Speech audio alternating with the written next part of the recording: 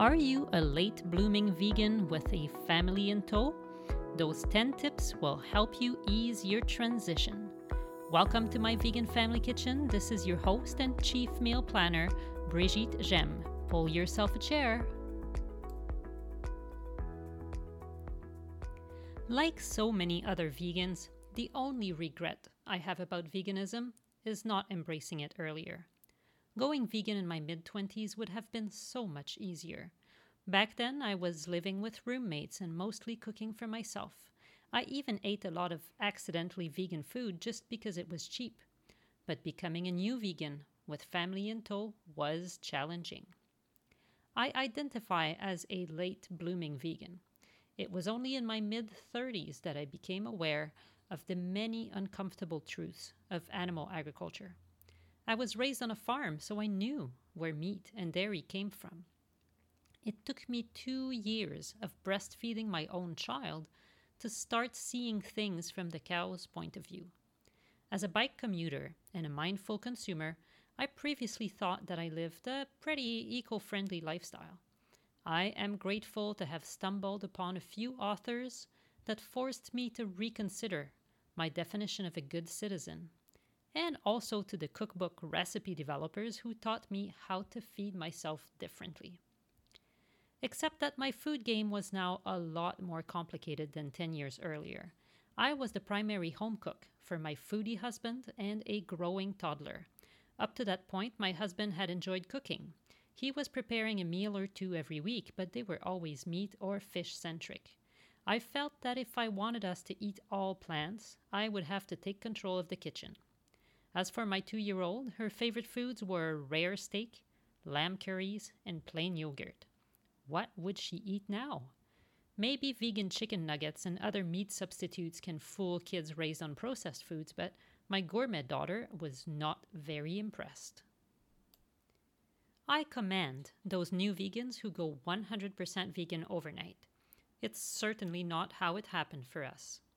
Over the course of 2 years, I progressively eliminated meat, dairy, and eggs from our family meals.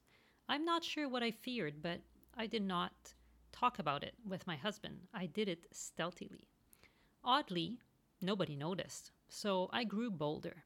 We ate a lot of chickpeas, and I discovered that my daughter enjoyed raw tofu. Really. I started opting for the veg option at restaurants, and my husband enjoyed it too on occasion. Things went very public, however, and suddenly quite conflictual when one night I casually said, no thanks, to a steak that my father-in-law had barbecued for me.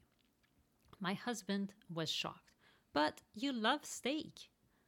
I did, but I'm now deciding not to eat it. What do you mean you'll no longer cook meat? Well, my dear, I haven't cooked meat in over a year. What? You introduced me to gourmet cheese. I know, too bad. As of first publishing this in 2017, I have now been fully vegan for about 2 years. My husband mostly embraces the idea of a plant-based diet, but often strays in the candy aisle, at lunchtime, and at his mother's table. Our firstborn still eats meat outside the house, but hardly ever at home. Our second child spits out the fish my in-laws occasionally put on his plate, and he is practically vegan. But because my husband is not comfortable calling himself a vegan, I don't feel that I can legitimately enforce an all-vegan lifestyle on my whole family. We embarked on the family adventure together before I started my vegan journey. Empathy fuels our progress, even if we cannot achieve perfection at this moment.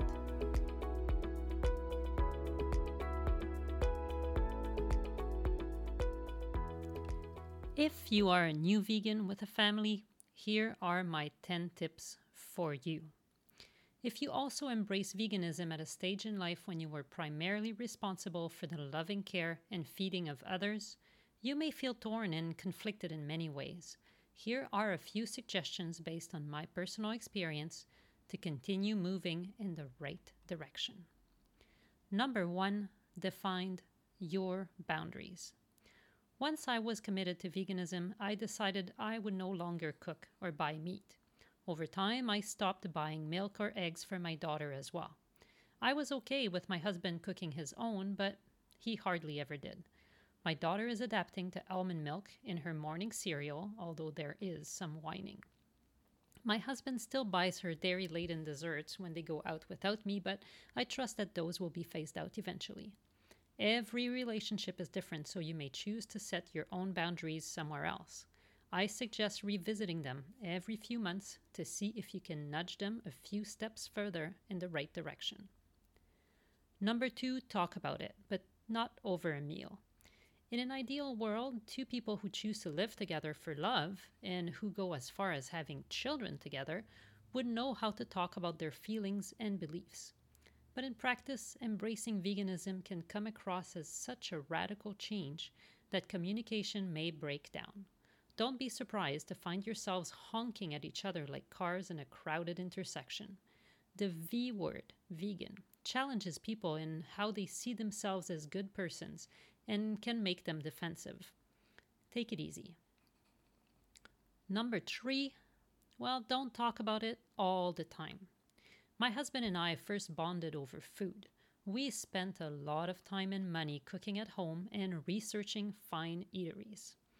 A big fear of his was that we no longer would have that part of life in common.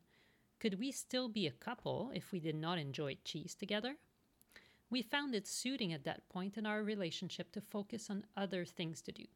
Instead of going on dine-out date, when we had a chance, I subscribed us to a local theater, and we've been going to cool indie shows. Next on my list is bowling. Going for a walk in the park is another great example of something to do that does not have to involve food. Number four, get educated about nutrition for yourself and the kids. Don't be stubborn about it. Learn lots from your reputable sources. Especially with the health of your children at stake, you will need to dig deep. Reading the book Becoming Vegan is a great place to start, as well as the book Nourish, which is the definitive plant-based nutrition guide for families by Dr. Reshma Shah and Brenda Davis.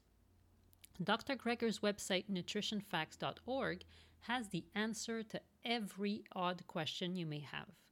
Drina Burton's Plant-Powered Families is a great cookbook with tasty, easy-to-cook, kid-approved dishes that include nutrient-packed ingredients. Finally, Dr. Yami, a plant-based pediatrician, is a great resource with a fabulous podcast and also a book about intuitive eating for parents. Tip number 5, start with the sweets, but wait before telling everybody that they're cruelty-free. Get one solid baking cookbook from Isa Chandra Moscovitz's collection. You can choose from cookies, pies, or cupcakes. And show your loved ones that vegan food does not have to mean that you will be deprived of goodies. Pick one battle at a time. You can always start cutting back on sugar in just a few months. Number 6, keep it simple. Stick with classic dishes that you already know how to prepare. Soups, stews, curries, stir-fries, burgers using veggie patties, loaded potatoes with beans, and so forth. I have a guide to vegan cooking for beginners on my website, veganfamilykitchen.com, that contains great recipes to get you started. Choose whole foods and fresh seasonal produce and learn how to make instant sauces to make them shine. Number 7. If you're still preparing 2 completely different meals, please stop. You did not sign up to provide restaurant-grade omnivore dishes. Start with the vegan dish and then let other people add the animal ingredient on the side if they must have it. You would probably prefer if they did it themselves, but I do understand that you don't always feel that would be possible. Small steps are better than staying stuck. Bulk cooking the meat will prevent your house from smelling awful every single day. If you're the one cooking it all, consider subtly reducing the meat portion over time and increasing vegetables and whole grains proportionally. Batch cooking will save your soul, even if you just do the minimum. Number 8, know that veganizing favorites may backfire. The familiar dishes' comforting taste and texture are etched in your spouse's taste buds, and they will not be fooled so easily. Cheesiness is harder to replicate than old-time vegans would like to believe. You may have more success if you set aside favorites for a little while and get back to them with a veganized version later. Instead, explore dishes from cultures where meat and dairy are not so central. For example, Asian flavored stir fries can include familiar noodles, fruit, and nuts.